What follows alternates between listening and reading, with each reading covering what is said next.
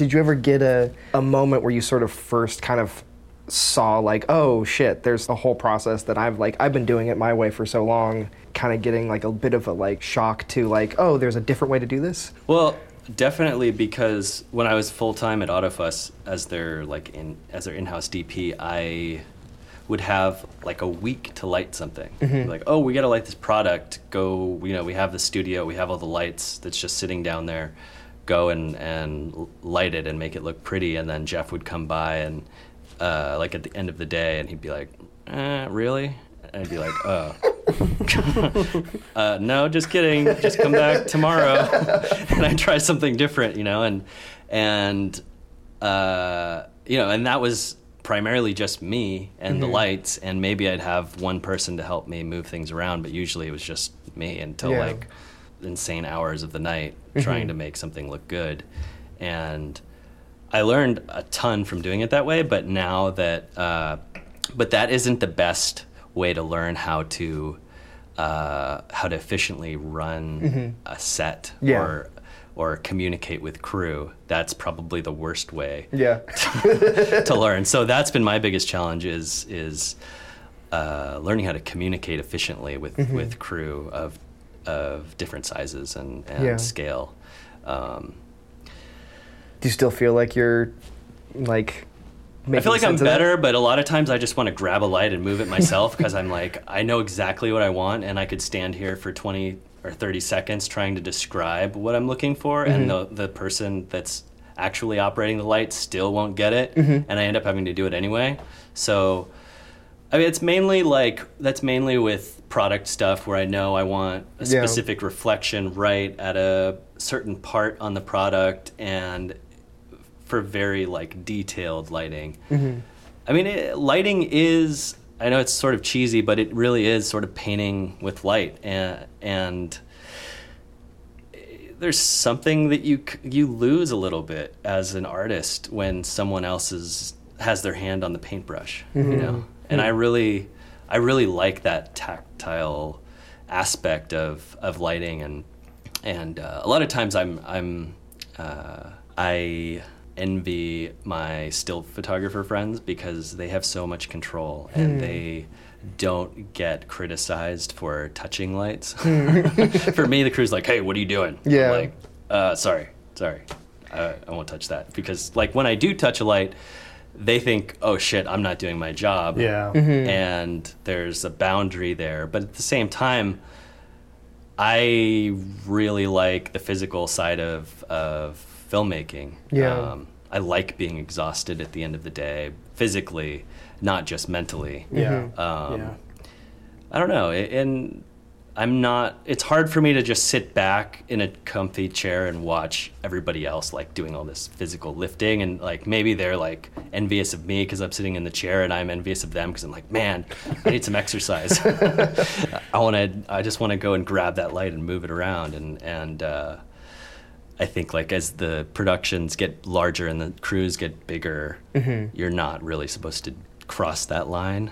But I don't think I'll ever not do that just because I enjoy it so much. It has nothing to do with the crew not doing their job or not being competent to do it. It's just something that just feels good, and I feel like I'm actually making a physical contribution rather than just barking a bunch of gibberish, Like, I didn't realize that you did so much sort of like taking on a bunch of different responsibilities in terms of just like all of the videos that you're creating.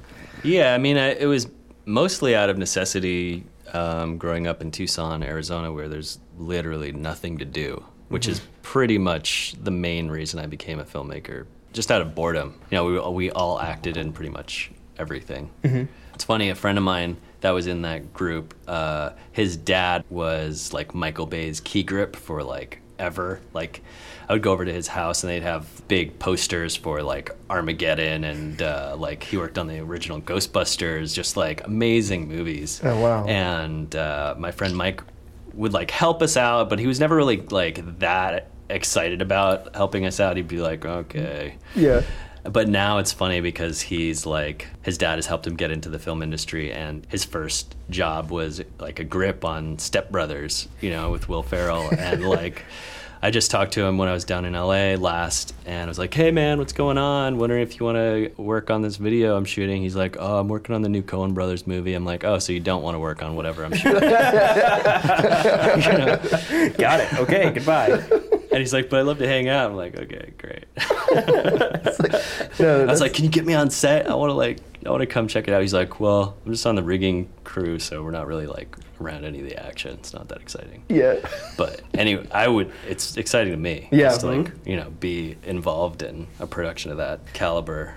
It's a funny thing because like, and I feel like I've thought about it before, but not so much in this specific way, where it's like, when you're in a role like as a DP, you don't get to work with a lot of other DPs. As a director, you don't really get to work with other directors, and so how you learn what other people do is through everyone around you who's worked with that. So there's a very weird kind of like you're learning like in this roundabout sort of way through the experiences that other people have had, you know, and so learning like what does and doesn't work in that sort of second degree is really fascinating. Yeah, and if you aren't open to new ideas, you're just going to continue producing the same work over and over again. Mm-hmm. Like, you have to have outside influences. Like, for me, filmmaking is all about learning. I just want to learn as much as I can, and I want each project to be better than the last. Mm-hmm.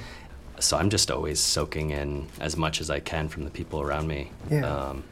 I just don't understand why there aren't more people pushing the limits and doing risky things on their own. Yeah. You know, because everyone's so safe in the commercial realm and the tech realm.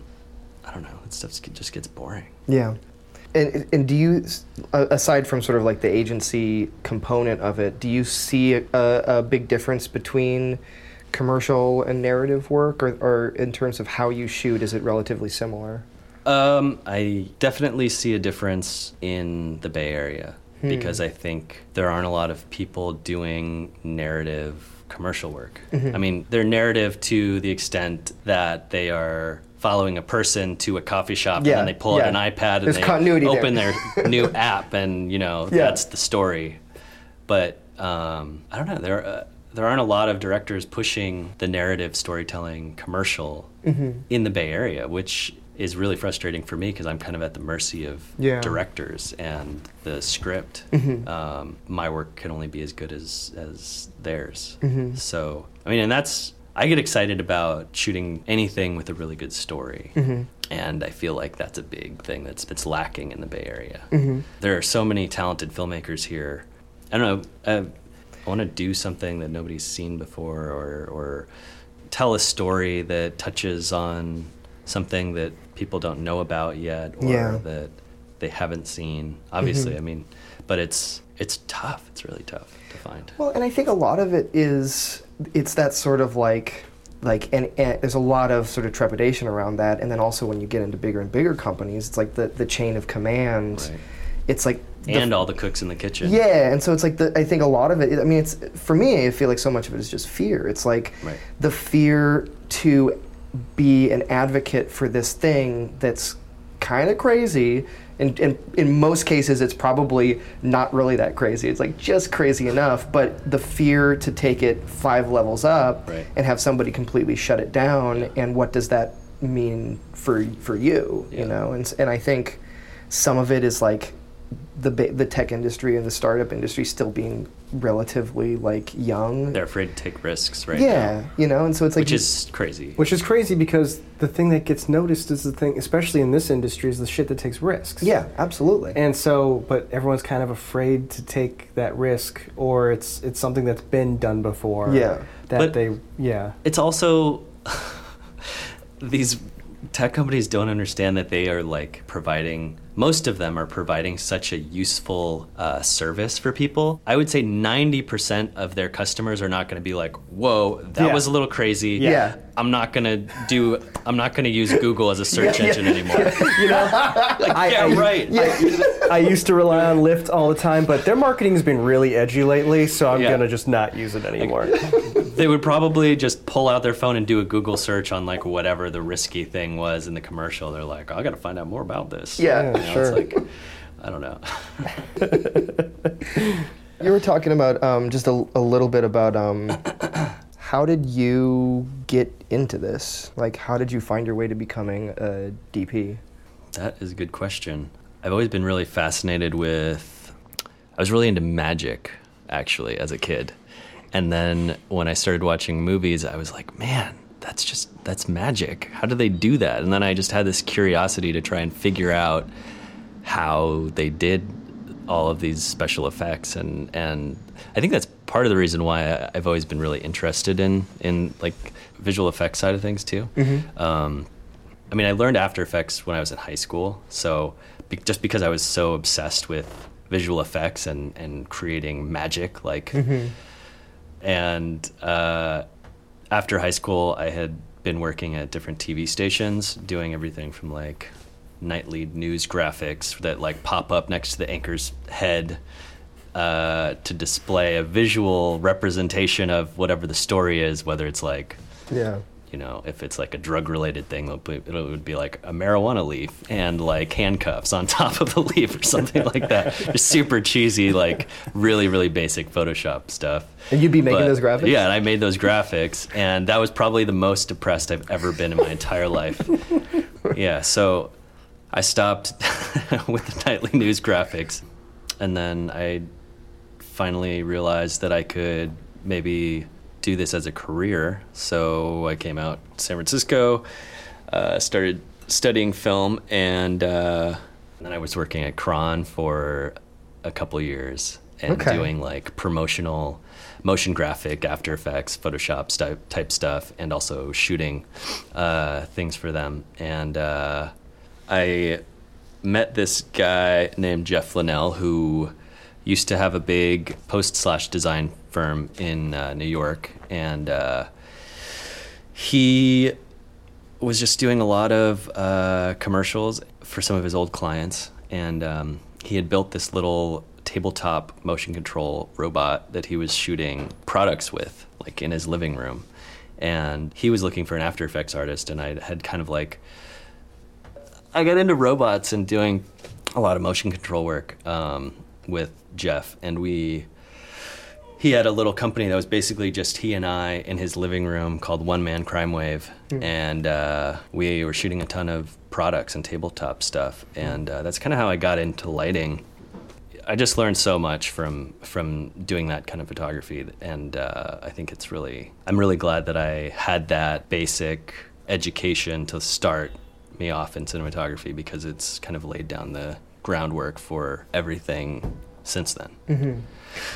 I had an alternate persona that was called Dangerous Dave, and it was like this stuntman that would do these stupid things like jump in front of trains, or like I would get inside of a box and have someone push me off a cliff, and then the camera would pan down and then they'd open the box and I'd like pop out like an idiot, and it'd be like don't try that at home, and like it was all just After Effects stuff, obviously. Yeah. There's one where I would like, you know, I would shoot a plate of train tracks and myself like preparing to like jump in front of this train, and then I would dive, and then I would just leave the camera rolling until a train went by, and then just like cut them together so it looked like I was inches away from the train, just like crushing me.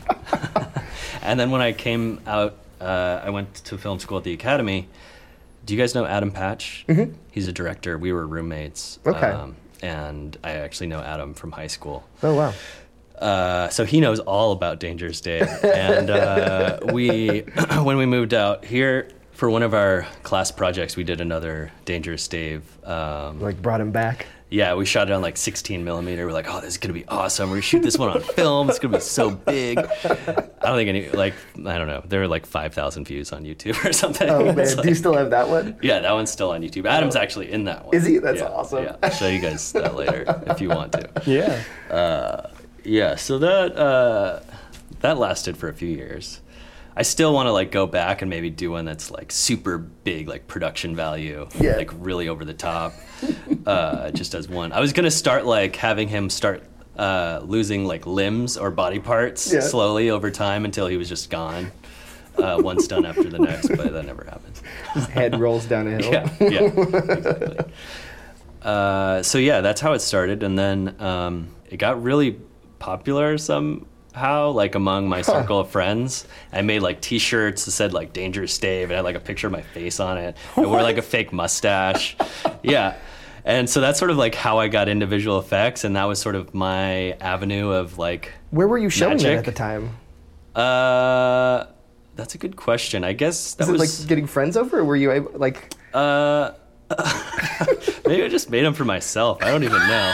And I would just show friends. No, I think it was like right when YouTube was starting It to was be like just starting, yeah. Oh, no. Actually, no, I had a website. I Okay. had a website, Dangerous Dave, like .does.it or something like that. And Is it still up? I don't think so. I haven't paid for the domain in a long time, so I don't think it's still up, fortunately. But yeah, no. Now I remember. Yeah, I would just make QuickTimes and post them on the website, and like every couple months people would go. I mean, you can go on YouTube. There are a couple still up on YouTube. Oh man. Awesome. If you want to watch them. But, Awesome. I mean, I just have a random kind of general question. Like, is there something, like, because you mentioned like shadowing people and getting kind of just learning more. Is there something like, is there a particular kind of style or something that you've always kind of wanted to do that you haven't been able to do yet? I feel like I don't know. Everybody's getting really excited about VR stuff. Yeah, I've been hearing back and forth. Oculus Yeah. Rift. Like some people hate it, and some people are obsessed with it. Right now, I think it's still in its infancy to do anything that cool with at the moment. Yeah. I've seen a lot of stuff. I haven't really been impressed by anything yet. Yeah. I like the possibilities of it, but I don't know where it's heading, and I don't know if it should be heading anywhere. You know, it's really curious. I'm extremely fascinated by it because it sort of could be the next progression. Yeah. You know? It could also just turn into a Segway. Yeah. Didn't the creator die on a Segway, like going off a cliff? That's the story. Yeah. That's the That's story. crazy. I feel like the guy who created Oculus Rift is gonna like walk down the sidewalk with it and like step in front of a bus or something. I don't know. That's just- really morbid. But to him, he'll be hit by like a field of butterflies. Yeah. Yeah. Exactly. I had somebody talking to me about the idea of like VR is a nice idea until you get rid of the glasses, the or the glasses. goggles. Yeah. And that just seems, I mean, it's like, I don't know how any of this shit works, you know? It's like, Yeah. I don't know how realistic that is. I think that's partially true. That's cool, but then basically everyone's going to have like a spherical room with like a crazy 360 projector, and you're going to have some electronic nodes like on your temple that are like accelerometers and like sense your movement, and you're just standing in this room and you can spin 360 degrees. But like that's got to be so expensive that it's like I'd rather just wear the goggles, Yeah. even though they look stupid. Well, I'm immediately thinking of like if you need to take it out, like you have this big bubble suit, and then you're just Right. wandering, all these people wandering down the street. Actually, that would be like, you know, those big bubble things you roll down hills in. Yeah. Like if you had one of those, but and you're it just in like a weird- protects you from the real world, and you're just like in your fake environment, walking down the sidewalk in one of those inflatable bubbles. So instead of in the mission currently, we have everybody riding motorized skateboards and unicycles. We're gonna have people in like big bubbles. They're gonna be like bumping wearing into Google cars. Glass inside of a giant inflatable bubble. That's the future of San There, Francisco. and there it right is. We've just figured it out. Yeah. Look into the future. I think I'm gonna move. Now that I know what the possibilities are. Right? It's not looking positive.